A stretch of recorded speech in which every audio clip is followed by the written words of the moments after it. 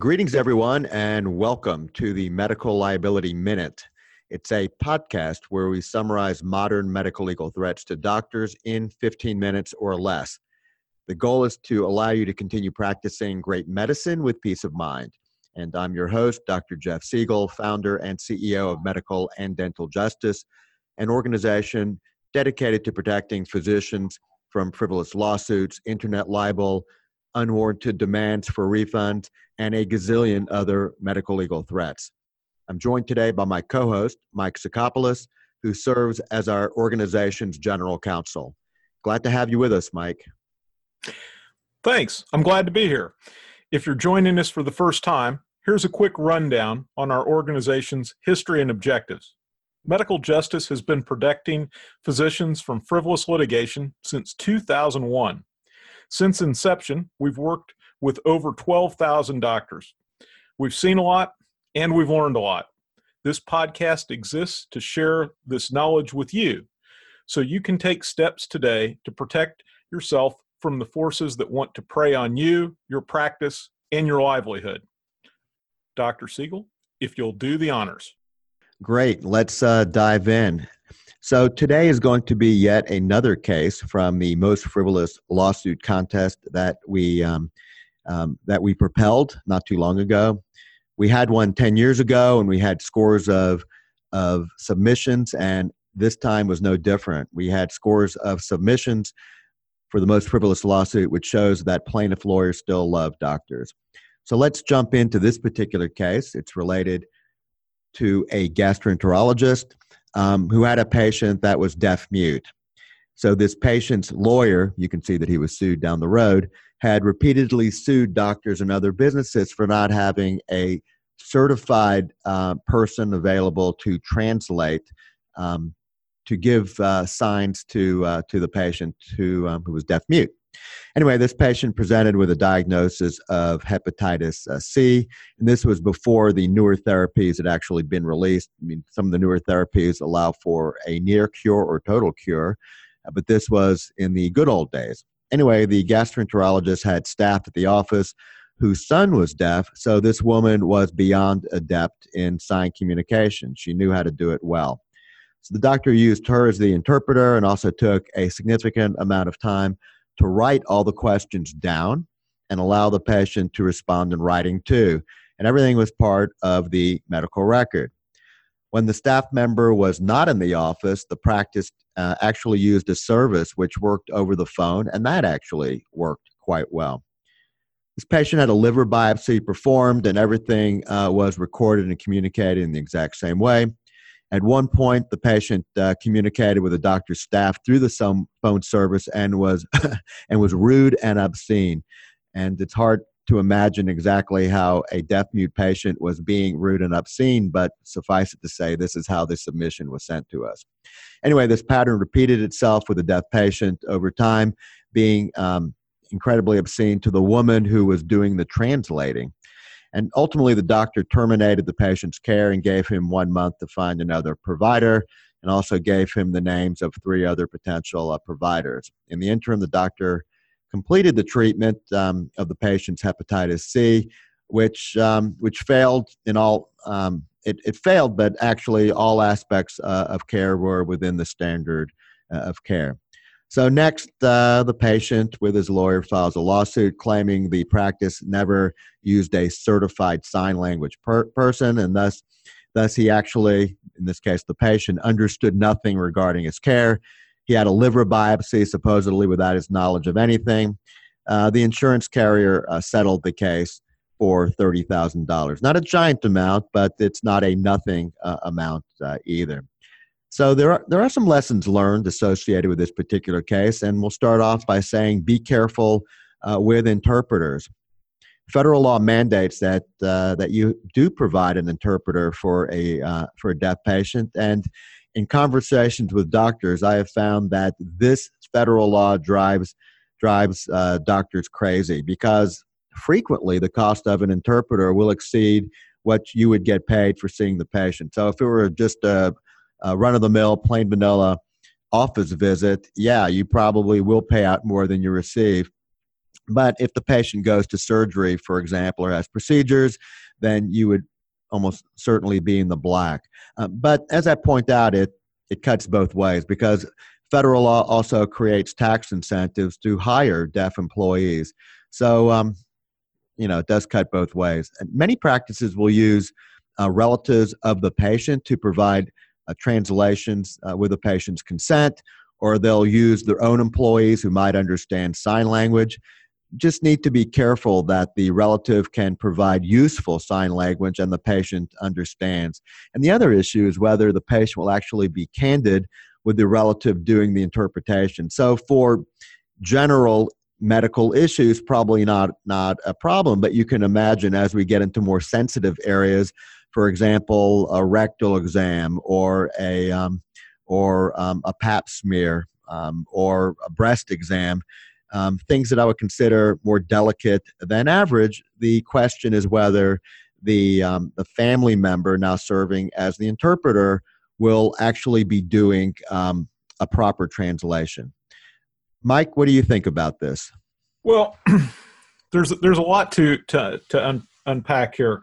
I'm having a little trouble getting past the rude and obscene without further explanation. I mean, the mind just reels with possibilities, but I know that that's not why we're here. So let's talk a little bit about a family member, because this is clearly tempting and oftentimes a very good solution to a patient that comes in with a disability, having a family member interpret. And disability can include just language proficiency, right? Maybe you have a patient that is not fluent in English, and you have a family member translating. And there have been some cases out there that say the child of the patient doesn't have enough medical background to do a proper interpretation.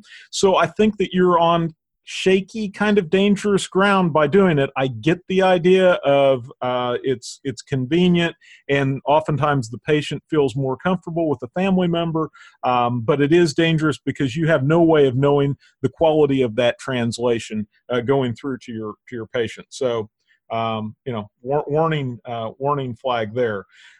These issues extend beyond your exam room to your website. There's ADA requirements for your website. I simply raise that as an issue. What does that mean, Mike, in terms of ADA for a blind patient or a deaf patient? Right. So if your website has audio, then it would need to have closed caption so someone who is deaf could read what the audio is doing. And conversely, if the patient has sight impairment, low vision, there are software that if you run the cursor across it will pronounce the pros on the site to the patient if your site is compatible with that. And most are now. This technology has been around for well over a decade. But it's something to check. And I think that there's some free sites on the internet that you can see how well your website does on a disability ranking. It'll scan your site for you at no cost. So you might want to check that out. Why don't we talk a little bit about terminating a patient, because here we have someone who has behaved badly and is being dismissed from a practice. And Dr. Siegel, have you seen that be problematic for members of medical justice in the past?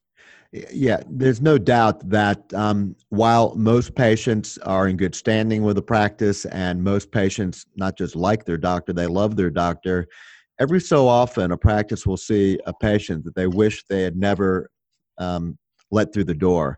For whatever reason, there were no red flags identified, and the relationship evolved, and the patient or their family, they were just abusive in a way. Now, I do think that most people can behave poorly on occasion. That's not who they are. It's just a snapshot of their life and not a movie.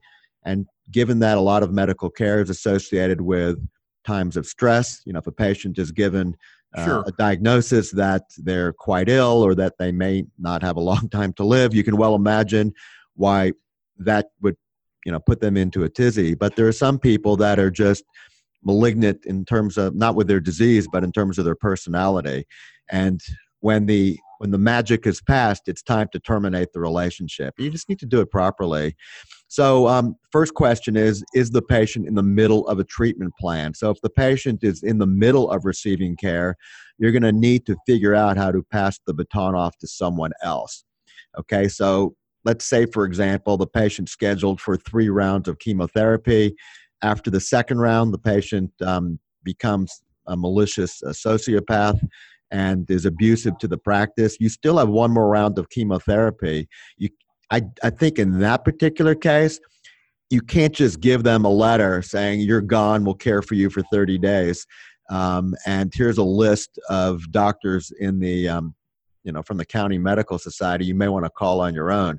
I think if the patient has a serious condition and is in the middle of an obvious written treatment plan, you probably need to either suck it up and continue taking care of that patient until they finish the treatment plan, or find another doctor who will agree to take that patient. Now, that's no easy task, because if the patient is, as I described, a malicious sociopath, and if you like this other doctor, you're passing off your malicious sociopath to the other doctor. So it can be very challenging. Certainly, it's a lot easier to do in a larger metro area where you're more anonymous, and maybe you can send them to an academic medical center where they become a quaternary referral center.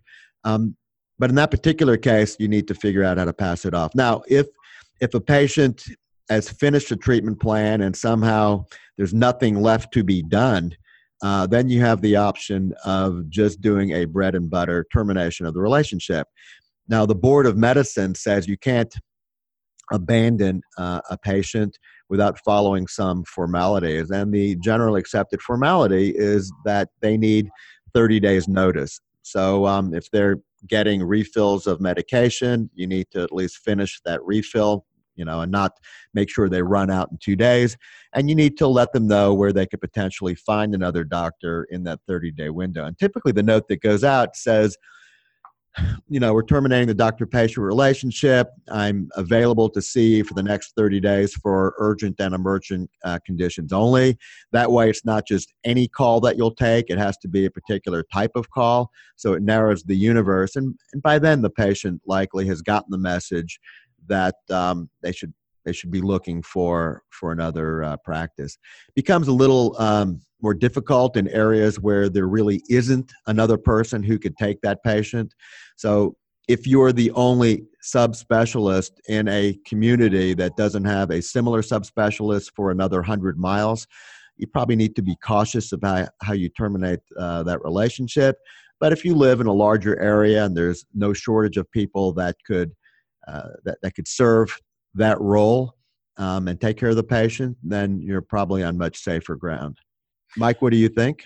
I think you're absolutely right. So one of the things that I like to tell practitioners is, if you're thinking of terminating the patient, why don't you run past seeing if you can gracefully have the patient exit on their own, with the line about, you're clearly unhappy with me or with my practice, and you deserve to have a physician that you have confidence in and you feel comfortable around. Maybe you'd be happier someplace else. Now, will they accept that invitation? Maybe, maybe not. If they do, great. That alleviates a number of things that you have to do. If not, let's say that they just want to stay and cause misery to you and your staff. Fine, then we have to think about how to transition them out. And you're right, we need to send them a letter. I tell you, send that letter certified, because you have to prove that the patient received the letter, right? Don't just drop it in the general mail, because you can imagine this type of person is going to say, what letter? I never saw it. And you're back to running a new 30-day clock. So I do think that if it's the patient's decision to leave, there's no 30-day window. Once they've decided to move on, just document that you've had a discussion with the patient has made their own decision to find another doctor, and if they have the name of another doctor, that's great. And words that sometimes help include fresh start, that you'll be able to get a fresh start with another doctor.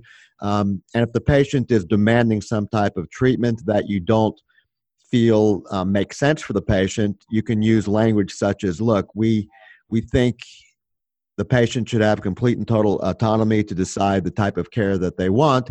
It's pretty clear you're not comfortable with the type of care I'm giving. You probably should work with another doctor who is more likely to give the type of care that you are looking for. And in doing so, you can then push the decision onto the patient. It may not change the outcome, but it certainly allows them to make the call, and it's probably a pill that goes down a little bit easier if it's their decision, as opposed to the doctor unilaterally ending the relationship. It's not you, it's me conversation, Yeah. right? So let's see. Well, hopefully that's right. You don't get stuck with the 30 days. And if it's the patient's decision, hopefully there's less animosity. But let's take a situation where it's not the patient that's behaving badly, but they have a family member who is just really insufferable. And we've probably all dealt with this, right? You may even like the patient, may have a good relationship, but that family member is always there, just stirring up a trouble left and right, heckling your staff, all kinds of things. RC, what do you advise in that situation? Yeah, the question is, are they a package deal or will the patient go solo? I mean, what you're trying to do, and we'll say in this particular case, it's the spouse that's always stirring up trouble, and the patient is someone that you respect, you like, you may even love. How do you deal with this? You can have a candid conversation with a patient, giving him a heads up, saying, look, you're my patient. I'd love to take care of you, but it looks like your spouse always comes with you and stirs up trouble.